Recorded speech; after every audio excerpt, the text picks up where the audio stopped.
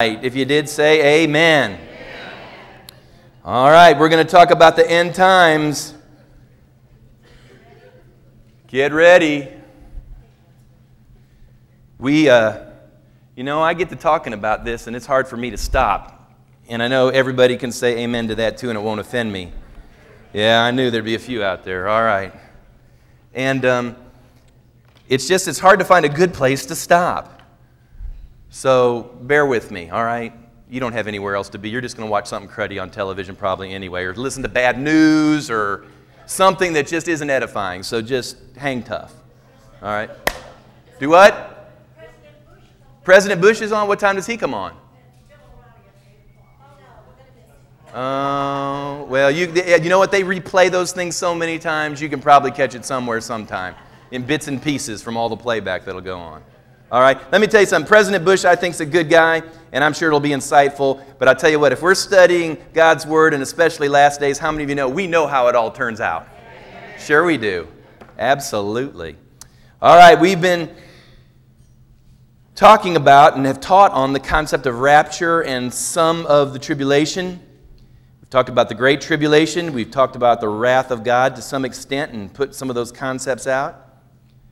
I told you that I believe the Bible teaches a rapture, but I haven't placed it on a timeline yet, have I?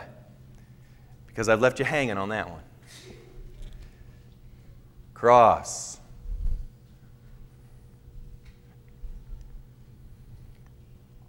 We'll call that church age. And there's going to be a moment right in here when 7 years is going to happen, and it is going to be an interesting period of time, and we've started to talk about that, but I've not put the rapture here because my view is a little bit different than some folks. I do understand that the predominance of Christian material out there is going to put you getting out of here right about there, right before that 7 years starts. Jesus will come and receive His church, and all the great books and movies and things that are written usually adhere to that view. And so if that's your view, that's great because there are a lot of people that believe exactly that. Now, having said that, you're already aware of the fact that I'm probably going to put it a little bit different place. And we're going to talk about why I believe that's what the Bible teaches tonight. The Bible never says that we will escape tribulation. The Bible says that we are not appointed to wrath. Or, in other words, we will escape the wrath of God. How many of you can say praise God? I mean, I've been through tribulation, and now there's wrath, so if I can get out of that, I'm most happy to be away. But tonight, this may be somewhat controversial. It may be somewhat interesting to you because I'm going to place the rapture as I see it in the Scripture. And I want to say this. My hope, clearly my hope is that Jesus does exactly this. I mean, He can come tomorrow, and I'll be a happy camper. I mean, if He were to receive me in His church and it was tomorrow, that would be a wonderful, wonderful thing. So I want you to know, I am pulling for pre-trib. I'm pulling for it. That's what I want. However, my study, how many of you know what I want and what God says can be two different things? Yes, yes, yes, yes. And some of my study and my instincts and my discernment, and do I dare to say Holy Spirit sensitivity is telling me it may be just a little later in that 7 years than some of us have been led to believe. Now I'm going to show you why. Now you may say to yourself, well, Pastor, if that's what you believe, it seems somewhat paradoxical that you would want to see it happen at the beginning of the 7 years. And you know what? This is how I teach it. This is just how I will explain it. I liken this instruction to training an army or training soldiers. You know, if you go into the military and you begin training for military service, your hope is you never have to go to war. That's your hope. Your hope is that any conflict that the nation might get into can be avoided or it could be settled. Your hope is that you will be spared from having to face any adversity. Isn't that true? I mean, I know that's true. But you train to be an army that no matter what happens, you're the best, you're the toughest, you're the most prepared. You are absolutely ready if you are called upon to face an adversary and whatever conditions it is that you might be put in. Now, can you say amen? Because that's truth. That's truth. 2 Timothy 2, verses 3 and 4 says, endure hardship as a good soldier of Jesus Christ. No one engaged in warfare entangles himself with the affairs of this life, that he may please him who enlisted him as a soldier. So the Bible says that you and I are compared to soldiers. Everyone say soldier.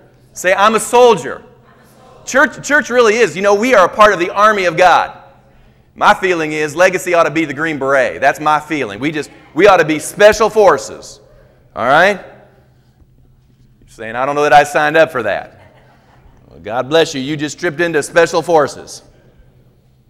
Now, my only concern is that if this is taught like it is, and they're good, godly Christian people, and they're absolutely convinced, and believe me, they've got mega scripture in order to prove their point, and I've got no problem with the instruction in that area. But here is my concern, just because of the age we're living in. Sometimes I think we teach to put people to sleep. They become sleepy. They are sleepy because they hear all the sleepy stuff. The sleepy stuff. You know, we've heard God loves us, and He does love us. He loves us immensely. He loves us more than we can love one another. All that is absolutely true. But I'm afraid we hear that God loves us to the point we are sleepy in it. And so I'm just saying we've got to break out of our sleepiness and just be sure that no matter how it all unfolds, you and I are prepared to walk it out. And as your pastor, I want to train you for a war I hope you never have to face. I don't want you to face it. I don't want you to be here. I want to train you, though for a time, God willing, you will never have to know about. But if all those people that write those books are wrong, and if by chance after I show you I may be right, you may be glad you were ready in order to work through this particular time period. Some. All right? So I figure you can't lose one way or the other. So we're going to get tough. All right. I want to give you a list of things tonight. And again, I am zeroing in. I'm going to do a good job tonight at getting through all this. I want to share with you a list of things we know will take place at the time of the rapture. Now, I'm going to go through the Bible here, and you can write these down if you are having trouble keeping up with me. But there are several things. I just wrote down a list of 12 things that we know for sure will take place around the time that Jesus catches away His people in what we call the rapture. Number one, the Bible tells us in 1 Corinthians 15:51, He says there is a mystery to it. It says, behold, I tell you a mystery. We shall not all sleep, but we shall all be changed in a moment, in the twinkling of an eye. So he says there's going to be a mystery to it. Now you may want to write these down because I'm going to come back to this list before the night's over. There's a mystery. The Bible also tells us, number two, that a trumpet will sound. It says in that same passage, in a moment, in the twinkling of an eye, at the last trumpet, for the trumpet will sound, it says. 1 Thessalonians 4:16. We've read this several times already. You probably know it by heart. It says, for the Lord Himself will descend from heaven with a shout, and with the voice of the archangel, and with the trumpet of God. So there's going to be a trumpet. A trumpet will sound. In fact, this is really important. Remember this now. The Bible doesn't say it's just any trumpet, but it is the last trumpet. Did you read that? 1 Corinthians 15:52, in the twinkling of an eye, at the last trumpet. Everyone say last. All right, not just any, it's the last one. Which means what? There could be a first, second, it could be some trumpets blasting, but all we know is the last one, He comes. All right? Number 3, it says, the dead in Christ shall arise first. Now, that's not talking about some dead denominational church. That is not what that is talking about. It is not talking about anything like that. It's talking about those who have died. It says, and the dead will be raised incorruptible, and we shall be changed. It says so in 1 Thessalonians 4:16. It says that the dead in Christ will rise first. So we know that. You're saying, Pastor, I know this stuff. Just bear with me. All right, I'm going somewhere. Next one, number 4. The Bible tells us it shall be in a split second. 1 Corinthians 15:52, it says that in a moment, in the twinkling of an eye. I don't know how, a twinkle, as I understand it, it's even faster than a blink. Now, blink's pretty fast. But twinkle, in the twinkling of an eye. In fact, the Greek word, go ahead and throw that up there. It's atomos, which is translated a moment, but it's where we get the concept of atomic from. And again, I'm not a physicist, I'm not a scientist, I know very little in this area, but what I am told is an atomic second was quicker than that. I mean, it is fast. And that's how swiftly he will come. Matthew 24:27 says, as lightning cometh out of the east and shineth even unto the west, so shall the coming of the Son of Man be. So there's going to be a swiftness, a split second, and the Bible tells us it's going to surprise some too when it happens, and we'll get to that in just a minute. Number 5, it says that there will be the sound of a shout. The sound of a shout. 1 Thessalonians 4:16, it says, the Lord himself will descend from heaven with a shout. Hallelujah. So there'll be a shout. Number 6, the Scripture tells us an angel will potentially shout and blow the trumpet. Interesting. 1 Thessalonians 4:16, again it says that the voice of an archangel and with the trumpet of God, that will be blown. Matthew 24:31. 24:31. Bear with me just for a moment. We read, and he will send his angels with a great sound of a trumpet. A great sound of a trumpet. Number 7, the Bible tells us that the clouds will open. 1 Thessalonians 4:17 says, it says, then we who are alive and remain shall be caught up together with them, where? In the clouds. Now there's another verse in the Bible that rarely gets used when we talk about issues of the second coming, and it's in Acts chapter 1, verse 9. Some of you will remember this instantly, but look at this.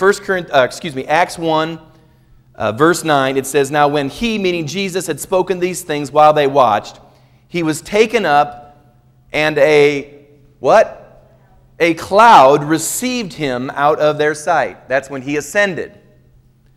And it says, and while they looked steadfastly toward heaven as he went up, behold, 2 men stood by them in white apparel, who also said, men of Galilee, why do you stand gazing up into heaven? This same Jesus who is taken up from you into heaven will so come in like manner as you saw him go into heaven. So what they're saying is, just as you saw him go right now, it'll be very close to the same when he comes again. Number 8, the Bible tells us that at the time of the rapture, it says that rewards will be handed out to the saints. Now, again, you can read all of these verses. 1 Corinthians chapter 3 as well as 2 Corinthians 5 deals with the Bema seat. And I've already talked to you about what happens when the saints of God are translated into the air, what goes on with them in that time period, however long that time period they are with the Lord, as tribulation and wrath is happening on the earth. The Bible tells us that at that time, rewards will be dispensed to believers, and that will happen at the Bema seat. So that happens during this time period as well. Number 9, the Bible tells us that the saints will avoid the wrath of God. Now, we talked about this last week. It's very important. I read to you verses that told us that in this world we will have tribulation, that there's going to be difficulty. Now, whether or not you want to believe that counts the same as this 7-year period, I'll let you do your own little word study, but the word for tribulation is much different than the word for wrath, and the Bible is clear on this point that we shall not face the wrath of God. We will not face the wrath of God. Number 10, destruction, the Bible tells us, comes upon some of the inhabitants of the earth. In 1 Thessalonians 5, verse 3, it talks about the suddenness that this coming will have. And in that suddenness, it says, for when they say peace and safety, then sudden destruction comes upon them. It's talking about that moment that Jesus comes. You say, well, why would there be destruction? Well, if you have a Christian pilot who's flying an airplane and the translation takes place, how many of you know there's a high likelihood for destruction? Now, these are the things that we don't like to think about. We don't like to think about people being charged of significant things, Christian people, and all of a sudden they're gone and it's just left hanging, and it could cause great difficulty in that moment of rapture. I also mentioned to you at the same time that, as we will read the Scripture, that there will be natural calamity that can come as well. Turn to 2 Peter 3:10. 2 Peter 3:10, it tells us, 2 Peter 3:10, it tells us that the day of the Lord will come as a thief in the night. So he's talking about this translation, in which the heavens will pass away with great noise, and the elements will melt with fervent heat. Both the earth and the works that are in it will be, it says, burned up or laid bare. Now, I know people have often put that at a different location in this scheme, but the important part for you to realize is that he talks about the day of the Lord, thief in the night, and he says there's going to be destruction that will begin to take place when this event happens. So I personally believe that when the rapture happens, it could be associated with a natural calamity. You know, I mean, how else would the world dismiss what took place? I believe that there could be a natural calamity that happens in order that the world can somehow write off the disappearance of all of these people to some natural calamity, when in actuality it was the Lord who received his people. Then number 11, the Bible says that no one knows the day or the hour. Jesus was clear on this point. If you hear anybody tell you it's this day or it's this hour, you can pretty much go, wrong answer. Wrong answer. But interestingly enough, and I've already told you this before, that Jesus looked at those disciples, and also he said, if you'll watch the fig tree, when it blossoms and it blooms and it begins to bear fruit, he says, know that summer is near. He says it's going to be close. And then he goes on to say, as it was in the days of Noah, so shall it be with the coming of the Son of Man. And I have read that verse to you, Genesis 7, verse 4, where God looked at Noah and he said to Noah, in 1 week, I'm going to send the flood. Now I'm going to begin to show you how, indeed, we could begin to get a sense, not the day or the hour. How many of you know, no matter where you place a rapture, you'll never know the day or the hour, because we'll never know this day or hour. I mean, even if you were to place it somewhere in here, you'd never know the day or the hour, because you'd never know exactly when that 7-year time period started. So don't get worried about setting, I'm not setting any dates, but I am going to begin to show you how it could be very possible that we could have a real sense of imminence. Not the day or the hour, but a sense of imminence, that it's close. This could be happening quickly. In fact, this gets taught wrong all the time.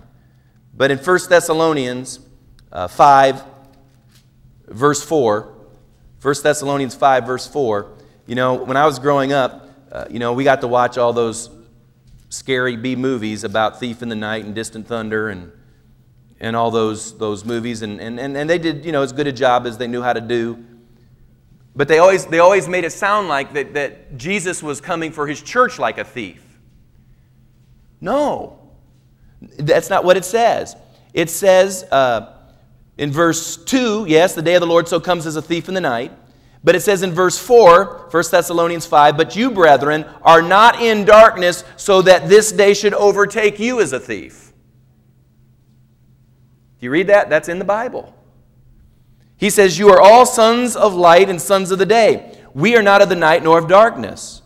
Therefore, let us not sleep as others do, but let us watch and be sober. For those who sleep, sleep at night. Those who get drunk are drunk at night. But let us who are of the day be sober, putting on the breastplate of faith and love, and as a helmet, the hope of salvation. For God did not appoint us to wrath, but to obtain salvation through our Lord Jesus Christ. So those that are reveling in darkness, he will come like a thief.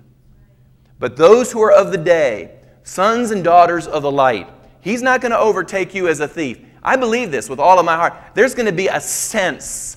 There's going to be a spiritual sense. I don't know how to describe it, but something's in the air. You just know something's in the air. You're watching and something's in the air. You don't know the day or the hour, but something's in the air. All right? Number 12, the Bible also tells us that the saints are gone before the Antichrist is revealed. The saints are gone before Mr. Antichrist shows up. Now turn to 2 Thessalonians 2 and let me read this quickly. 2 Thessalonians chapter 2. Now listen to what he says. Now listen to this. You know, it's amazing. You read the Bible, and when you hear someone else read it, it almost sounds different than you read it. But then you look at it, and it says exactly what he said. It says, "Now, brethren, concerning the coming of our Lord Jesus Christ and our gathering together to him, we ask you not to be soon shaken in mind or troubled, either by spirit or by word or by letter, as if from us, as though the day of Christ had come. Let no one deceive you by any means, for that day will not come unless the falling away comes first, and the man of sin," that's the Antichrist, "the man of sin is revealed." Everyone say revealed. That is a very important word. You need to circle it. You see in my Bible it's circled and it's underlined. He has to be revealed, the son of perdition, who opposes and exalts himself above all that is called God or that is worshipped, so that he sits as God in the temple of God, showing himself that he is God. Do you not remember that when I was still with you, I told you these things? And now you know what is restraining, that he may be revealed in his own time. Revealed in his own time. For the mystery of lawlessness is already at work. Only he who now restrains will do so until he is taken out of the way. And then, listen now, and then the lawless one will be revealed. All right, so we're all on the same page. Everything's pretty cool. But listen to how he's going to be revealed. He says, "Whom the Lord will consume with the breath of his mouth and destroy with the brightness of his coming. The coming of the lawless one," and this is what I believe in verse 9, that he will be revealed on the basis of verse 9, and that is the lawless one, his coming, is according to the working of Satan with all power, signs, and lying wonders.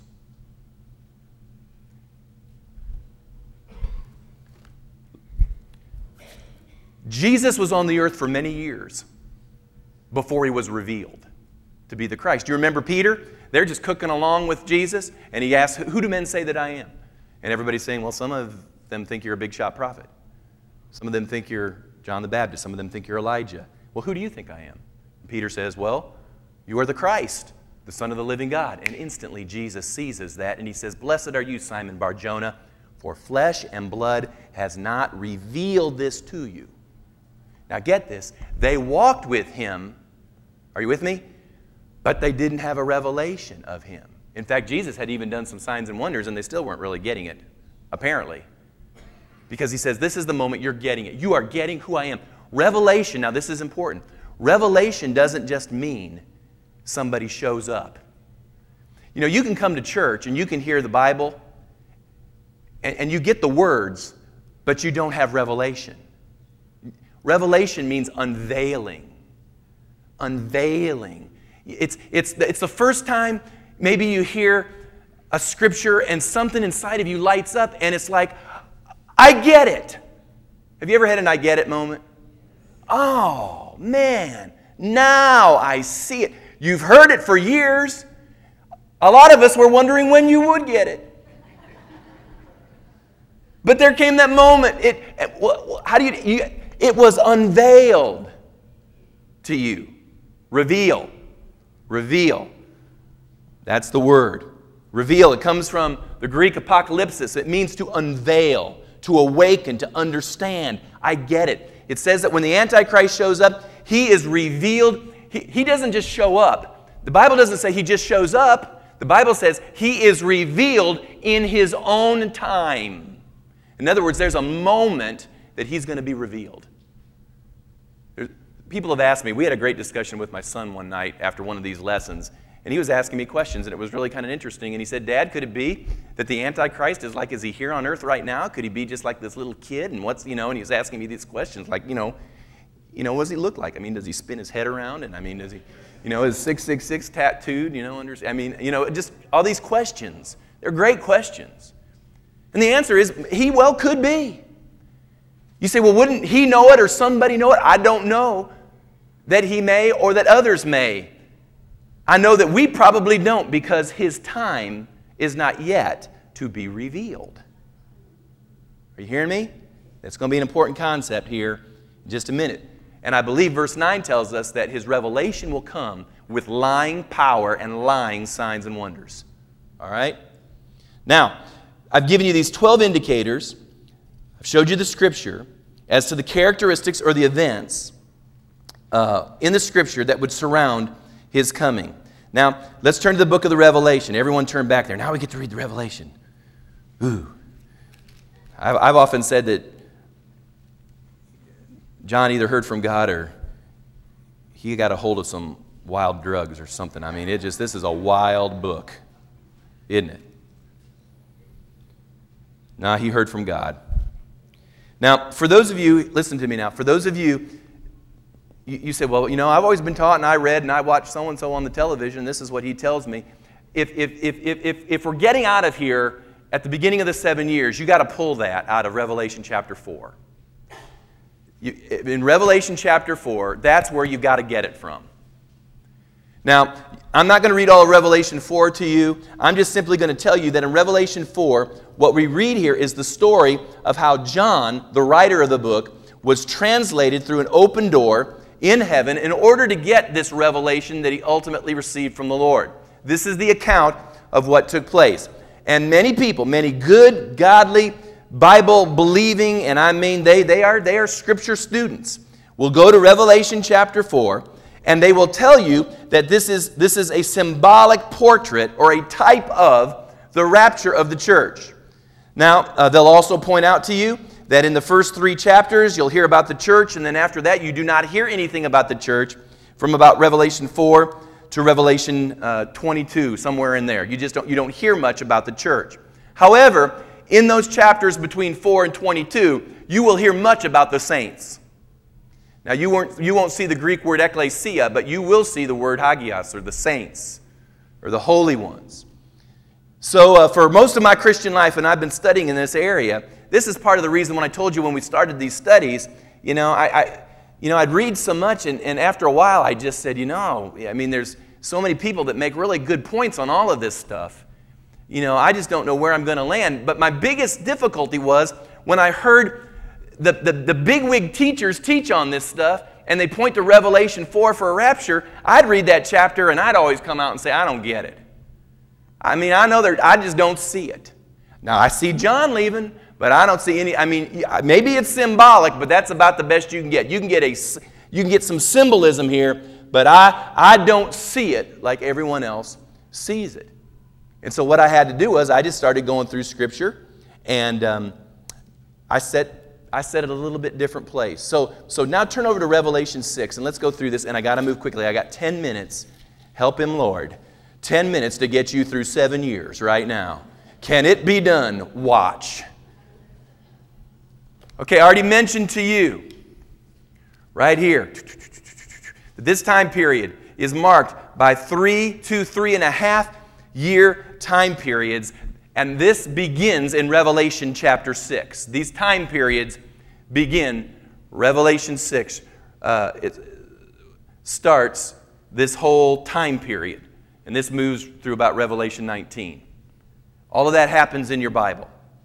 Now, the first 3.5 years, we come up and some interesting things begin to take place. There are 7 seals, the Bible tells us, that are opened up and loose several things. Now, just go ahead and throw it up on the screen. The first seal opens up, and the Bible says there's a white horse with a guy on it who goes out to conquer. Now, this is a picture, and I agree with most everyone else, that it's a picture of the Antichrist. He comes as a false Messiah. He's riding this white charger. He looks like a savior, but he's not.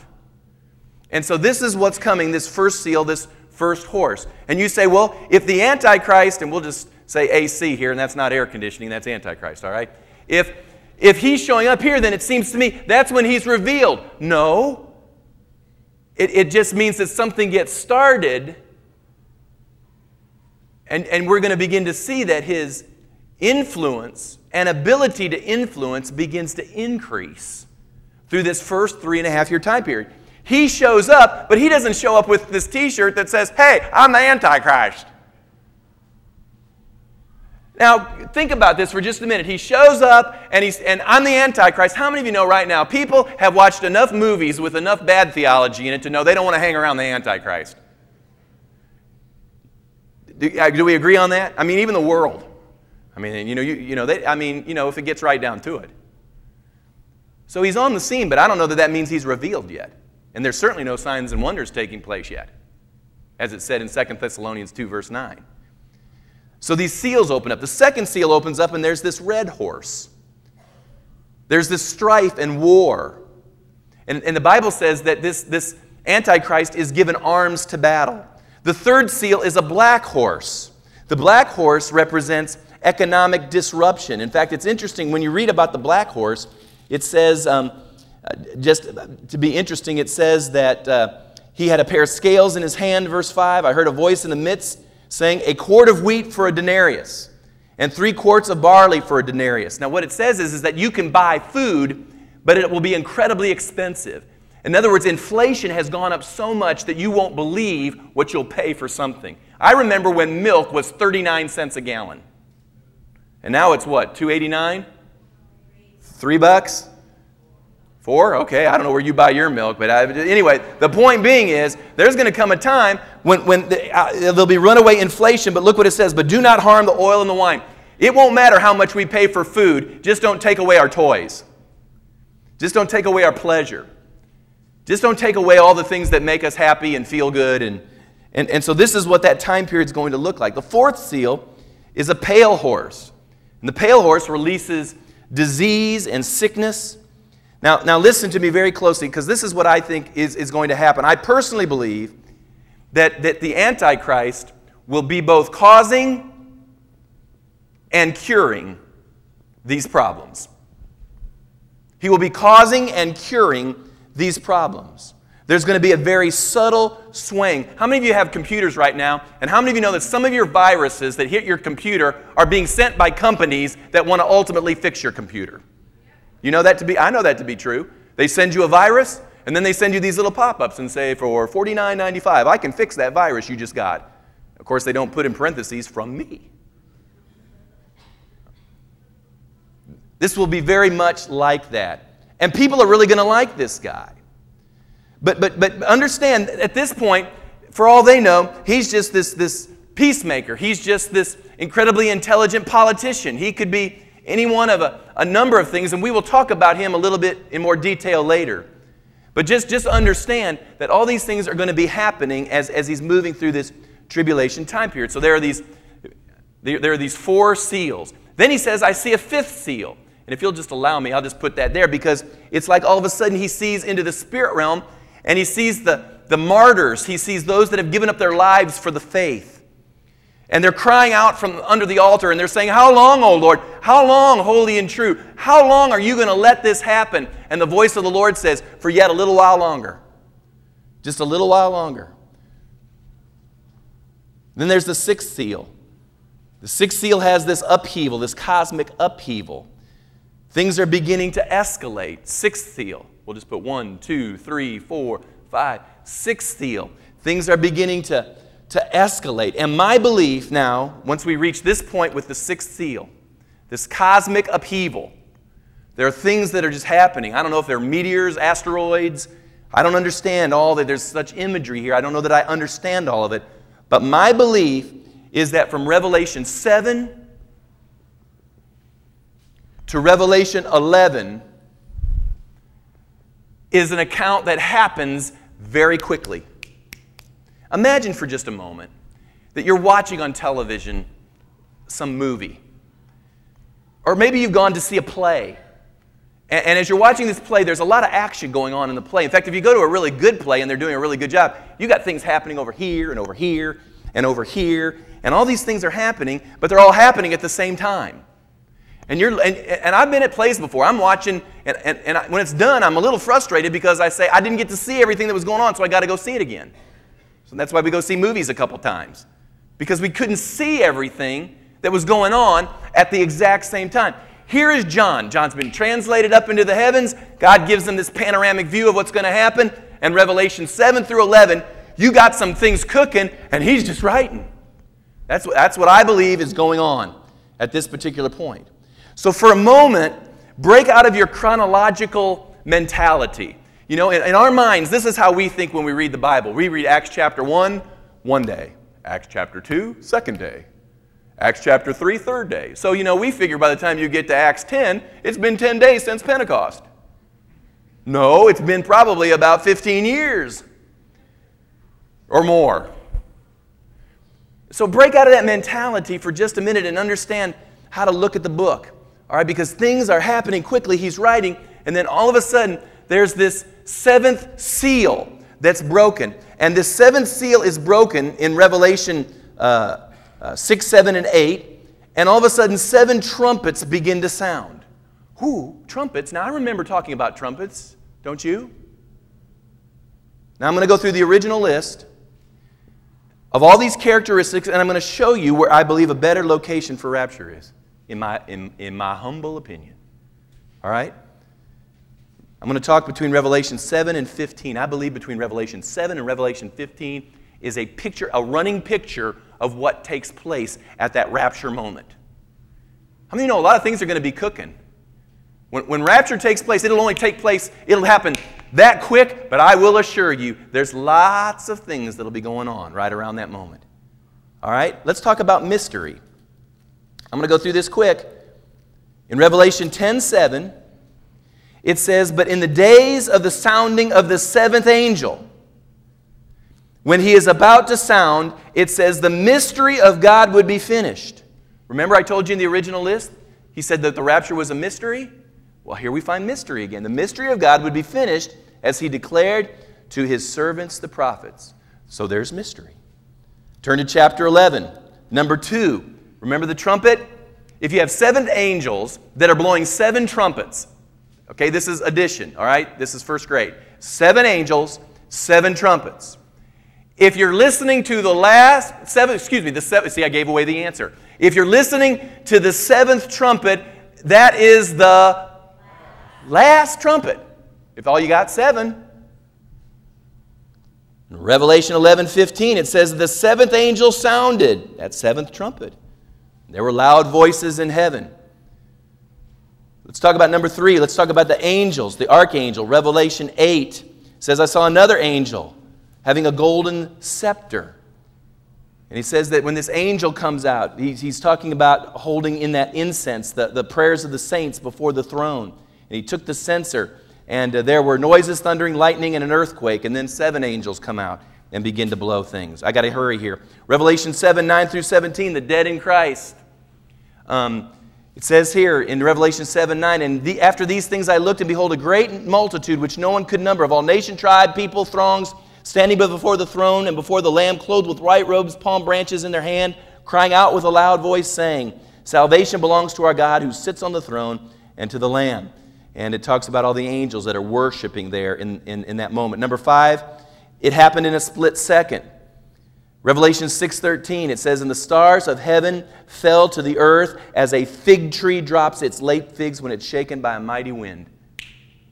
That fast.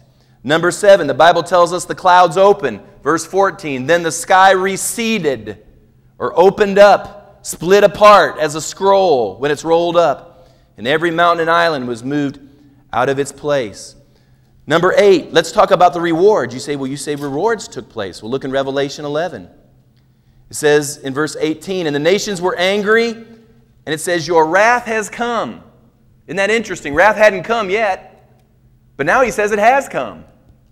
"Your wrath has come, and the time of the dead that they should be judged, and that you should reward your servants, the prophets and the saints, and those who fear your name, small and great, and should destroy those who destroy the earth." Now, isn't that interesting?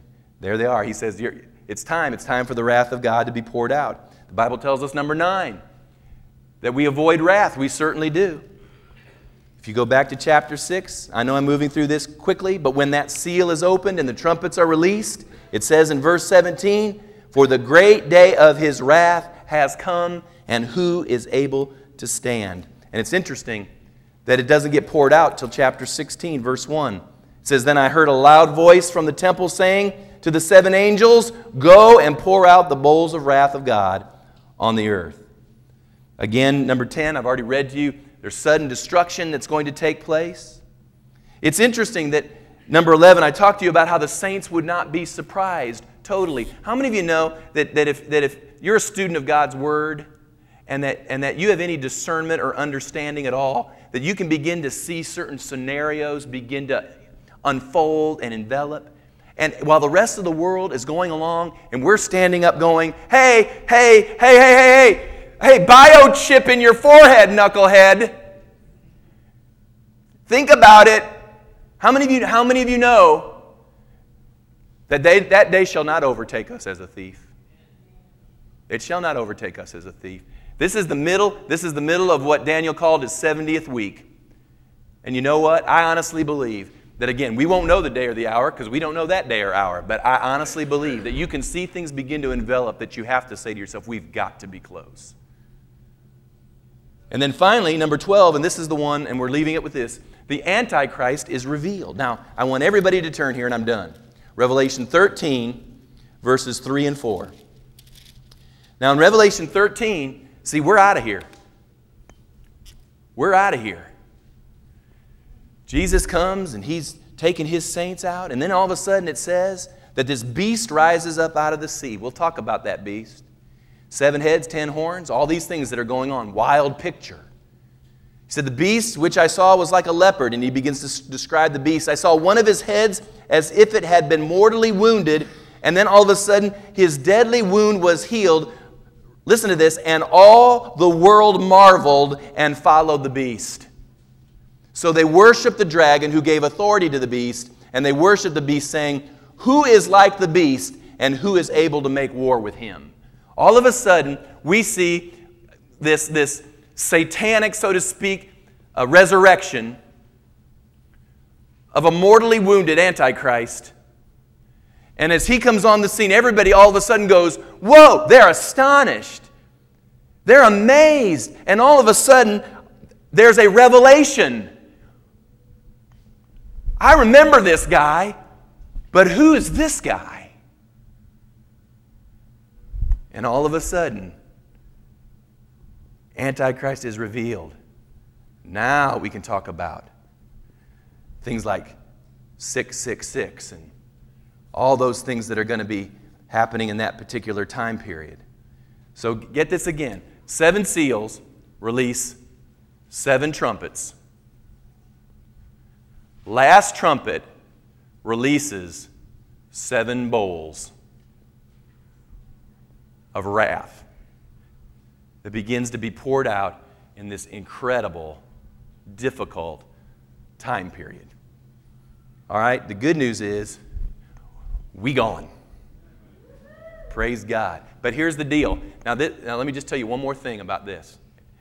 This is a time period, as this is happening, I honestly believe Isaiah 60, verses 1 through 3, though there be gross darkness, will be a light in this particular time period.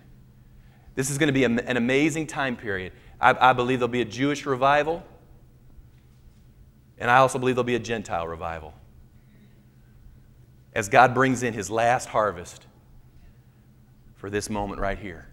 Now, I'm just going to tell you, I don't know when that starts. I don't know that it hasn't started. Wow. But I know this much. I know while some paint it as a really bleak time, I believe it could be the most incredible time period that you and I have ever lived in, where we see God begin to bring in His harvest.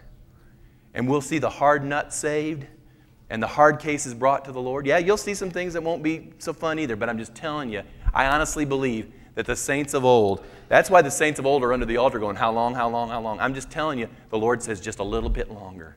Just a little bit longer. Just a little bit longer. Because I want all the harvest that's due me to come in. Amen. I got to leave it there. Stand with me.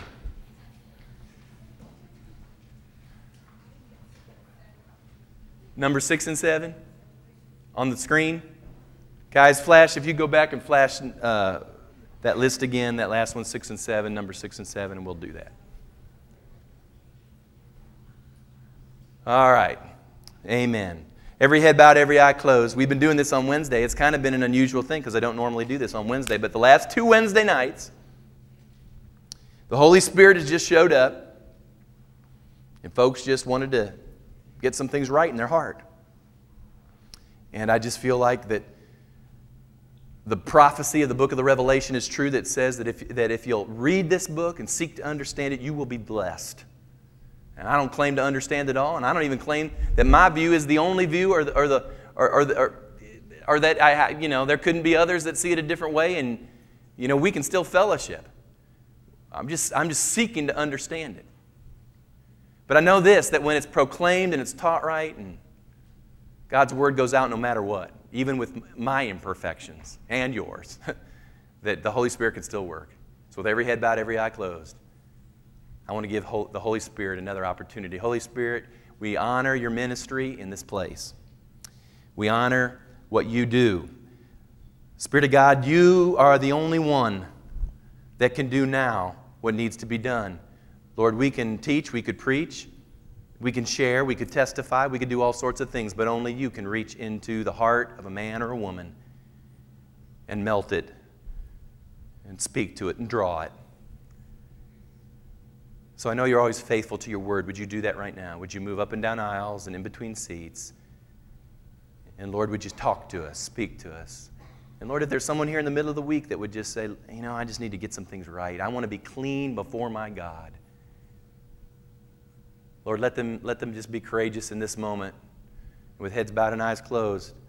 And I'm not going to put you on the spot in any way, shape, or form. But this is before God, and of course, I'm going to be looking right now. But if the Lord's talking to you and you need to get something right, we're going to pray together before we're done. But right where you are, just lift your hand to the Lord and say, I want to get some things right. So if that's you, just lift your hand right now. Lift your hand right now.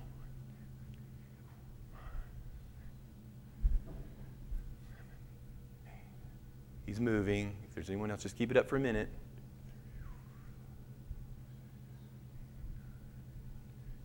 Thank you. You can put your arms down. First night we had 14, first Wednesday. Second Wednesday we had 10. And tonight there were 9 hands that went up and just said, there's just some things I want to get right in my heart right now before I go tonight.